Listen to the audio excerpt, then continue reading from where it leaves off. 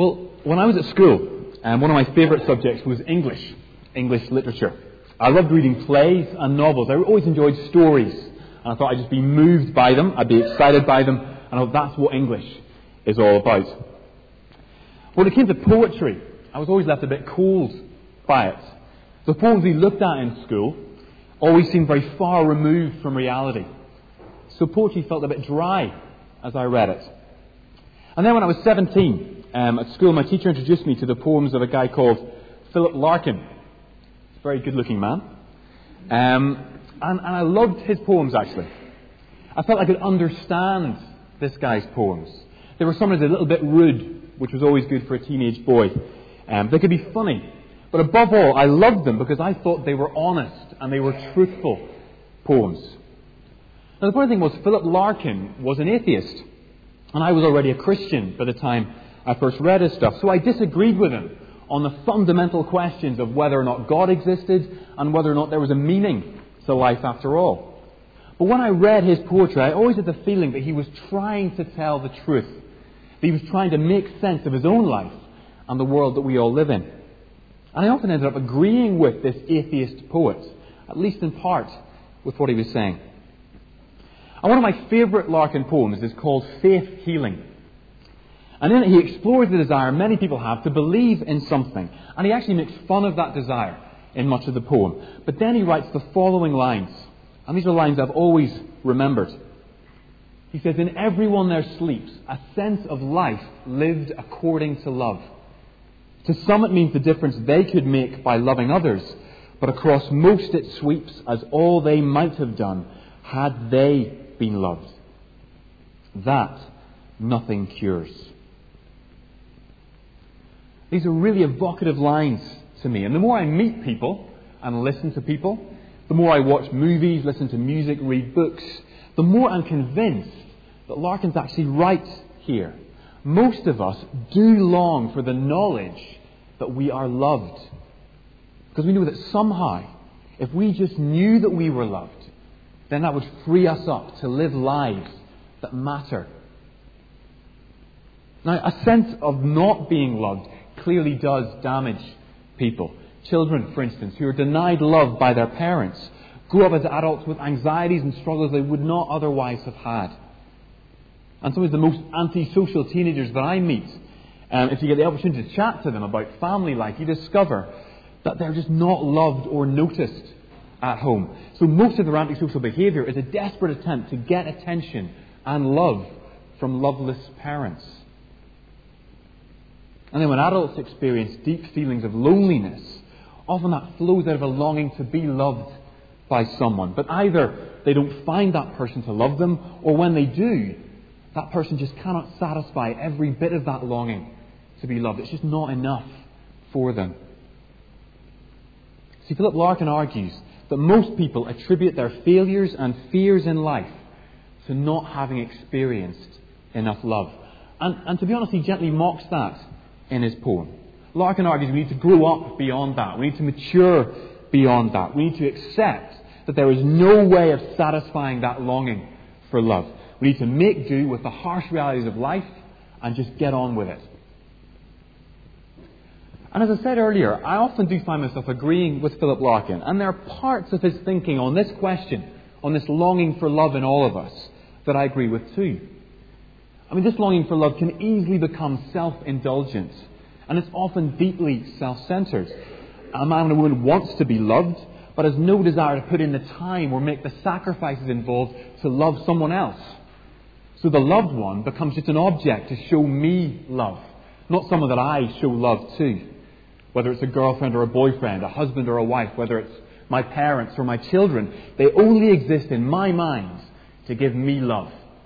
And that is deeply self-indulgent and harmful. So in that, I think Larkin is right when he mocks this longing. But I also think that the human longing for love is a good thing. Not just an illusion or an expression of selfishness on our part. And it's a good thing when it leads us to the one person truly worth loving in this world. And that person is the living God, the God and Father of Jesus Christ. See, we all long to be loved and to love others because basically we're made in the image of God. God made us that way. And ultimately, that longing to be loved and to love others can only be satisfied in a relationship with Him. Augustine put it like this in a prayer to God. He said, "You made us for yourself, and our hearts find no peace until they rest in you." See, it is God who has given us this longing for love, and it is only God who can satisfy that. And one of the great tragedies of human nature is that our sinful nature desperately tries to convince us that other things and other people can satisfy that longing for love. So just one more relationship and then I'll be happy. That'll be the one. If I just get married, then I'll be satisfied. If my children only knew how much I loved them and gave up for them, then I could rest easy. If my friends only respected me more, then I'd be content. But you see, none of those things really will satisfy us in the end. We are created for a relationship with the living God through His Son Jesus. And only then will our longings be satisfied. In part in this life, only in part in this life, but fully and completely in the future hope that God calls us to. So what's all this got to do with the book of Ruth? Well, we're spending a few weeks looking at this Old Testament book because even though it is a small book with seemingly small events happening, it has wonderful things to tell us about God's love for His people. See, the book of Ruth tells us that God's love for His people is a lavish love. It's a love that cannot be earned, and it's a love that satisfies us. And through the story of Ruth and Boaz, Ruth chapter 2 that we're looking at this morning paints, I think, an amazing picture of God's love for us to meditate on.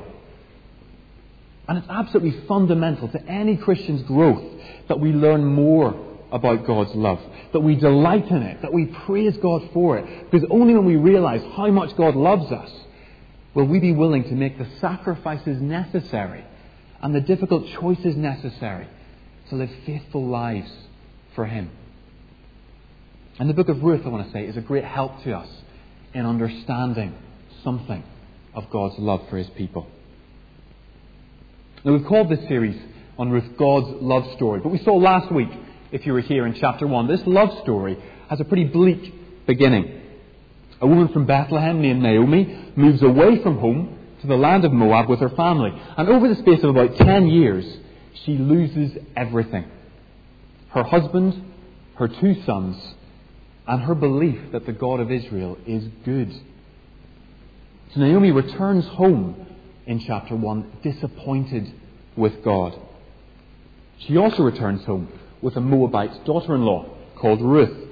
And we saw last week that Ruth shows amazing love and devotion to Naomi in chapter 1, and that she has declared that from now on, Naomi's God will be Ruth's God. And this week we see what happened next. We're going to see God's hand at work in providing for and blessing Naomi and Ruth. And in Boaz, we get a striking picture of God's great love and grace. And it's my prayer that spending this time together meditating on God's love will actually lead us not only to praise God more, but to be able to trust Him more. Because He is a loving God. He is a gracious God. And that knowledge can transform our relationship with Him and the lives we try and live for Him.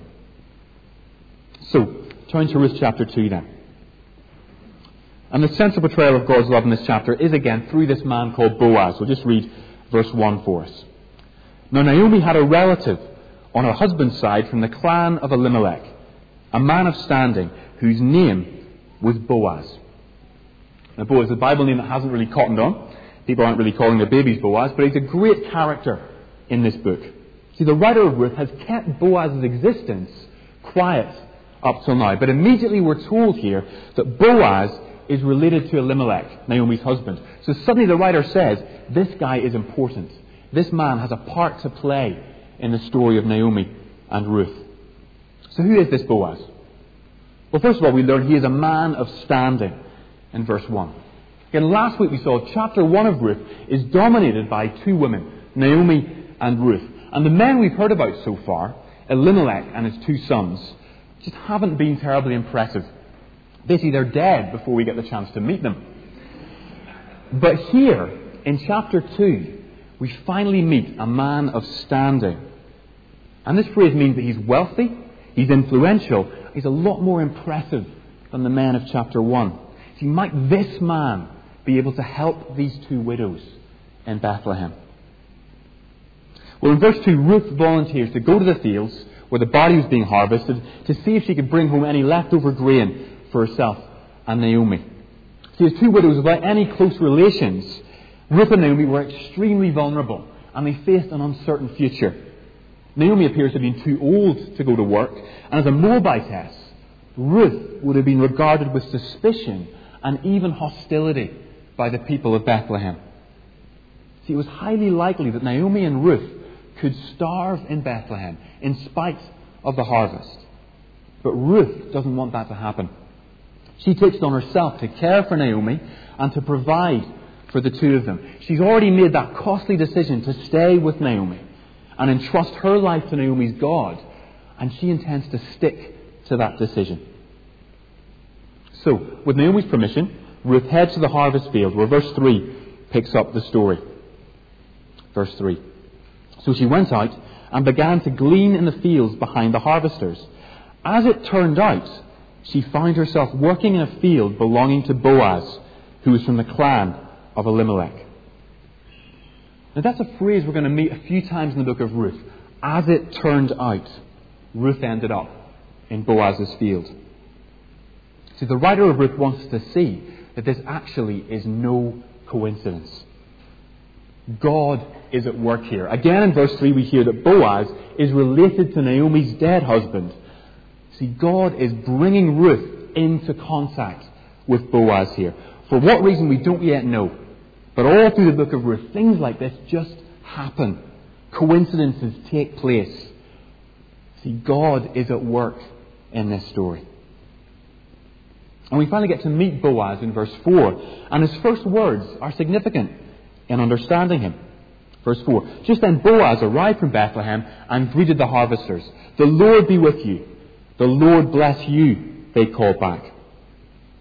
See, when you meet Boaz, he is portrayed as a man who trusts in the Lord, in the God of Israel. See, Boaz here is a godly man. Both here and in verse 12, Boaz mentions the Lord. It is clear that Boaz knows the Lord. In verse 4, he greets his workers in the name of the Lord. And remember, there's been a famine for about 10 years. So the fact that the barley harvest is happening at all is a really big deal in Bethlehem. And Boaz recognizes God's hand at work in that. He praises God for the harvest. And he asks God to bless his workers in the harvest. And if you were here last week, you remember that the book of Ruth is set in the time of the judges in Israel's history. And that was a violent and godless and faithless time in Israel's history, when Israel repeatedly forgot about God and went their own way. But the writer of Ruth shows us that Boaz is different. Boaz remembers the Lord in a godless age. He is a faithful man. See, this man, again, the writer's telling us, is promising. Who knows how God might use a man like this? Then in verse 5, Boaz notices Ruth at work in the field, and his foreman explains to him who Ruth is. And it seems that Ruth's arrival in Bethlehem hasn't gone unnoticed. People have heard about her, and her request to work in Boaz's field has a big impact on Boaz. He introduces himself to Ruth in verse 8, and Boaz and Ruth's conversation tells us a great deal about the 2 of them.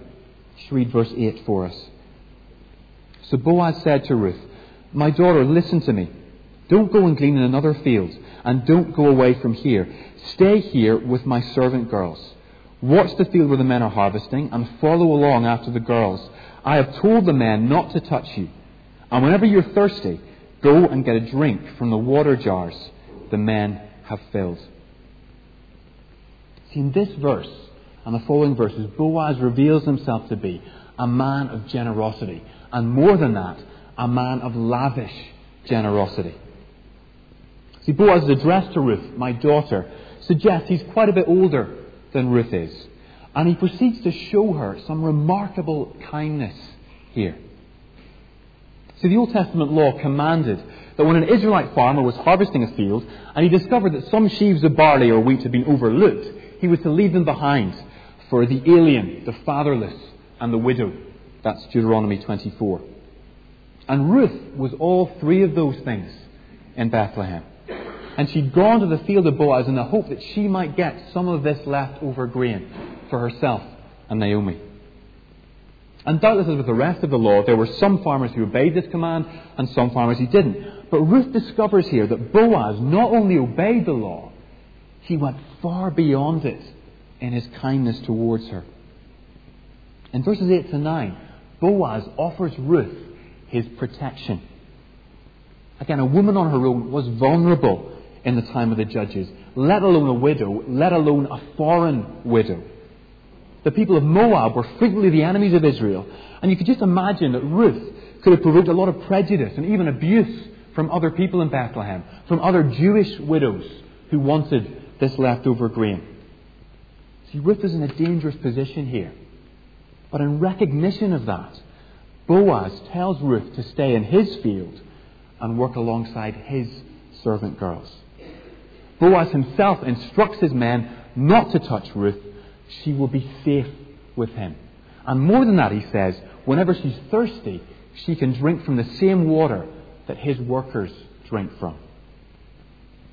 See, Boaz was under no obligation from the law to treat Ruth as one of his own workers. But he gives her the same rights, the same privileges, and the same protection that they have.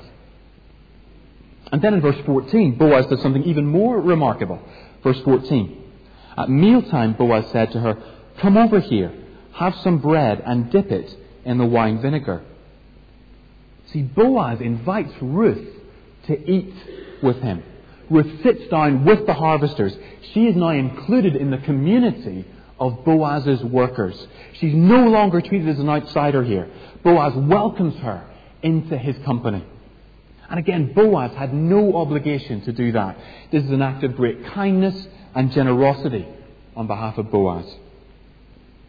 And then the second half of verse 14, Boaz, this wealthy landowner, this man who owns the field they're working in and all the wheat and barley in it, chooses to serve Ruth a meal. Verse 14, the end of it. When she sat down with the harvesters, he offered her some roasted grain. She ate all she wanted and had some left over. See, Boaz chooses to serve Ruth. The landowner serves the foreign widow. And you can imagine Boaz's workers would have gasped at that. What's the boss playing at? Doesn't he know who this woman is? And then in verses 15 and 16, after Ruth has eaten all she wanted and even had some left over, Boaz gives new orders to his men. Verse 15, he says, "Even if she gathers among the sheaves, don't embarrass her. Rather, pull out some stalks for her from the bundles and leave them for her to pick up, and don't rebuke her." See again, Boaz, he's not content with giving Ruth freedom to glean in his field. He's not content with feeding Ruth and even serving her food. Boaz commands his men to deliberately and purposely leave stalks for Ruth to pick up. Boaz wants Ruth to take away as much of his barley as possible. So he uses his influence as a farmer to make sure that she does. Boaz's generosity towards Ruth is unexpected and it is lavish. And Ruth knows it. She's amazed by Boaz's kindness here. And she is humbled by it. She knows she's the recipient of great kindness and that she does not deserve that. Verse 10. At this she bowed down with her face to the ground. She exclaimed, "Why have I found such favour in your eyes that you notice me, a foreigner?"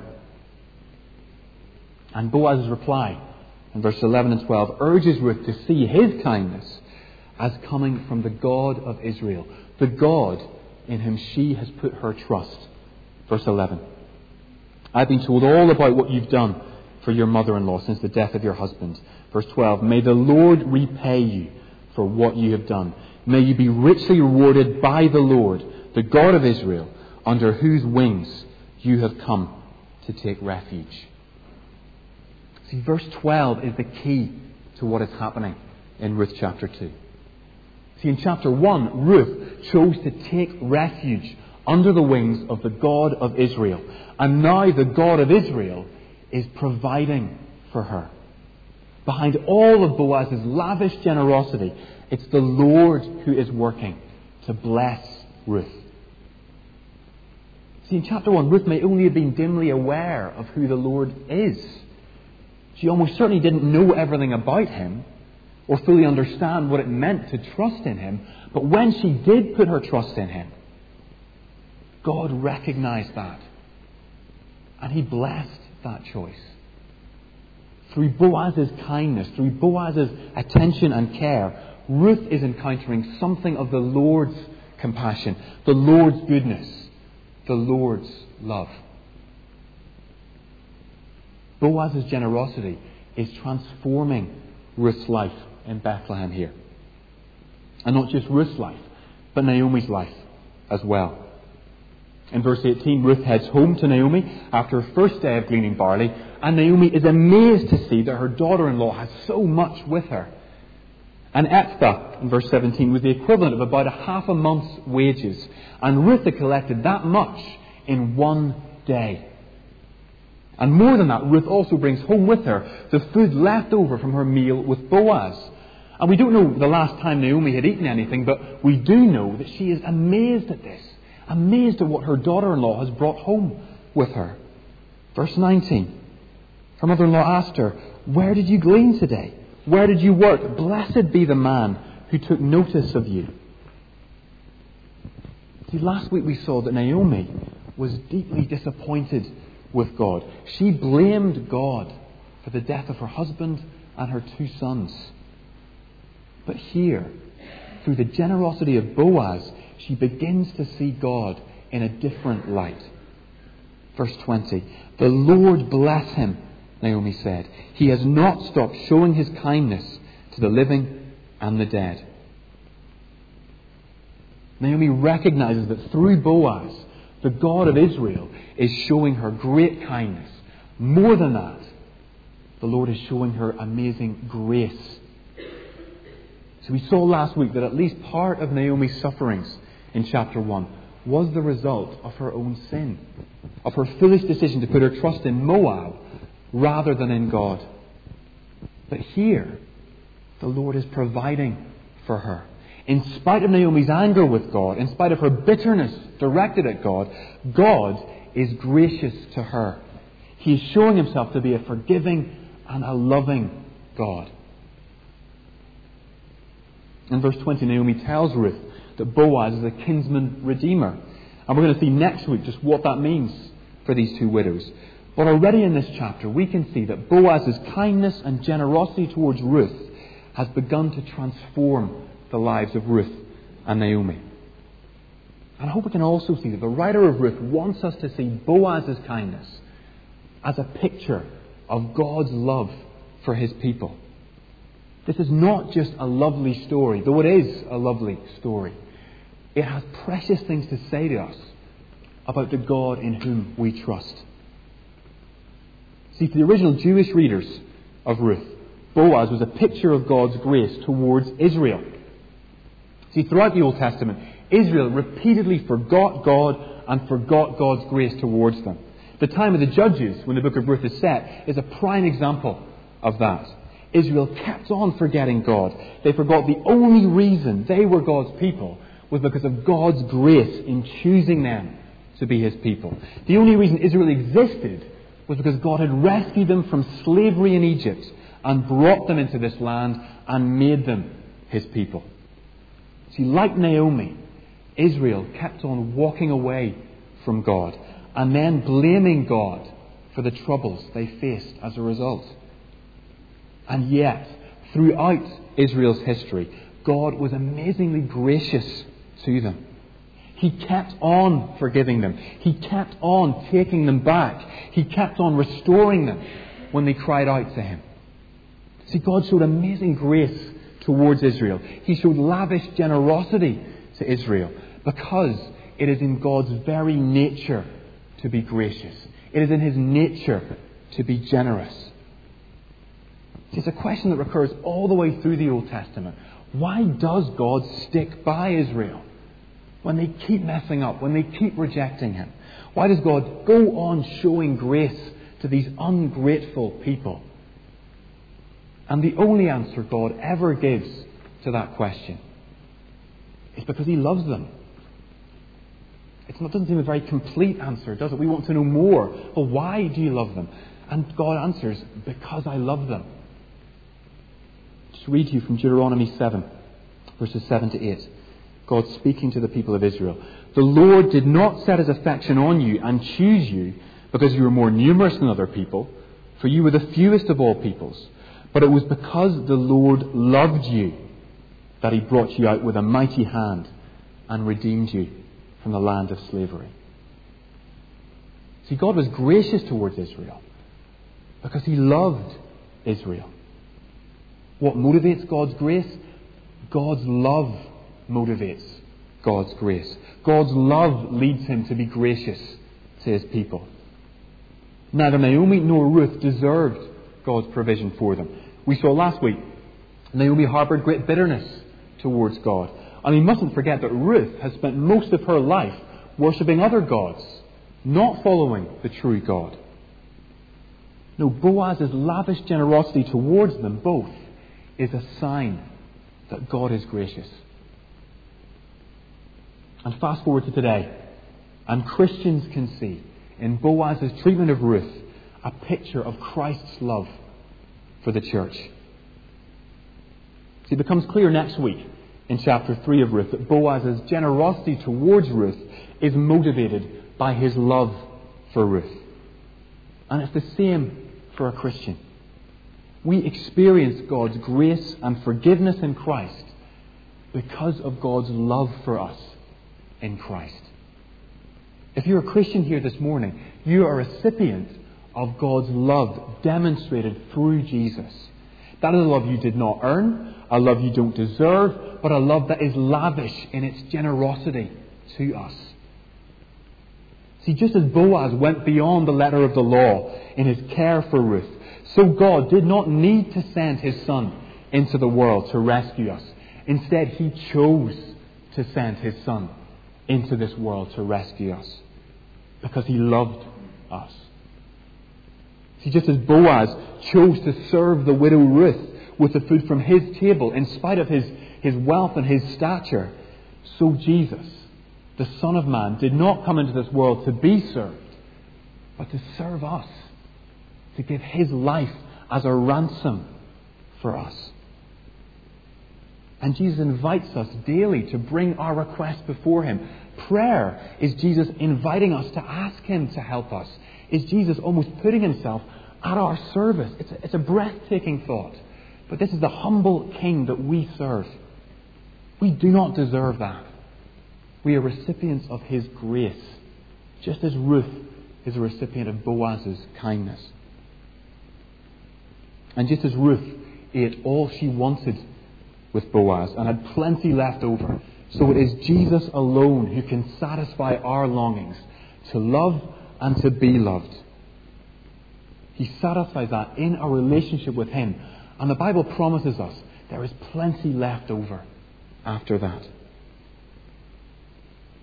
See, it is a dangerous thing to talk about God's love or Jesus' love because we so easily become sentimental. But I want us to see that Jesus' love is not just sentimental. It is physical. Jesus' love is blood-stained. Jesus' love is demonstrated on a wooden cross. It is not just a warm glow that it gives to us. Jesus' love transforms the lives of His people. And it has achieved amazing things for us. See, Christ's love demonstrated at the cross has saved us from death, from condemnation, from hell, and it saved us for a new life, for a relationship with God as our Father, for the new creation and a home with God.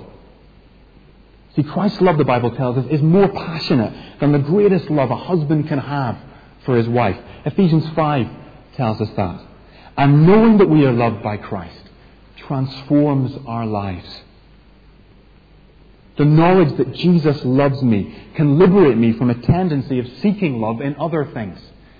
It can free me from the idolatry of living for other things, whether that's for the love that someone else can give me, whether in my family or in a relationship, whether that's success, whether that's just a sense of my own achievements. Knowing that Jesus loves me and I am secure in that liberates me from that. Knowing that we're loved by Jesus enables us to take risks for Him. We can risk offending someone by telling them about Him, because ultimately we are secure in Christ's love. And that is all that matters. And above all, knowing that we are loved by Christ and in a relationship with God through Him, we are living our lives as God intended us to live them. God made us for Himself. And through Jesus, He calls us into relationship with Himself. Just as Boaz lavished these gifts on Ruth, so God longs to lavish great gifts on His children. His protection He wants to give to us. No one can snatch us out of God's hand. We are secure. Not even death can take us away from God. God offers us His provision. He gives us His Holy Spirit to enable us to live for Him. He gives us everything we need to live for Him. We can trust in that. Even when it feels like we could do with some extra, we can trust that God has given us everything we need. And God has given us His care. God says He is our shepherd. He leads us through this life. He will feed us. He will nurture us. And He will lead us home ultimately. He will protect us from evil. Even in the suffering that we will all face for Jesus, we can trust in God's care. I want to say maybe the most amazing thing about God's love and care for His people is that this is the big way that God demonstrates His glory to the universe. We might think that God doesn't need any help to demonstrate His glory. We might think, we look at the sky at night, the stars, look at the beauty of creation, especially on a summer's day. You might feel God receives glory from that. The heavens declare the glory of God, the psalmist tells us. But God thinks differently. God chooses to reveal His glory supremely in calling sinful, undeserving people like us into His family. God feels we can only grasp His glory when we see how much He was willing to give up for us, that we could belong to Him. God's grace is motivated by His love for us. That is not a sentimental love. It is not something that should puff us up with pride. It is something that should warm our hearts with joy. It is something that should lead us to thanksgiving and lead us to make sacrifices for this God, because He will more than repay us for any cost we have incurred through faithfully living for Him. God's grace is motivated by His love, and to experience God's love is to finally have the longing in all of us satisfied, and then with plenty left over. Let's just bow our heads and pray to this loving God now. Let's pray.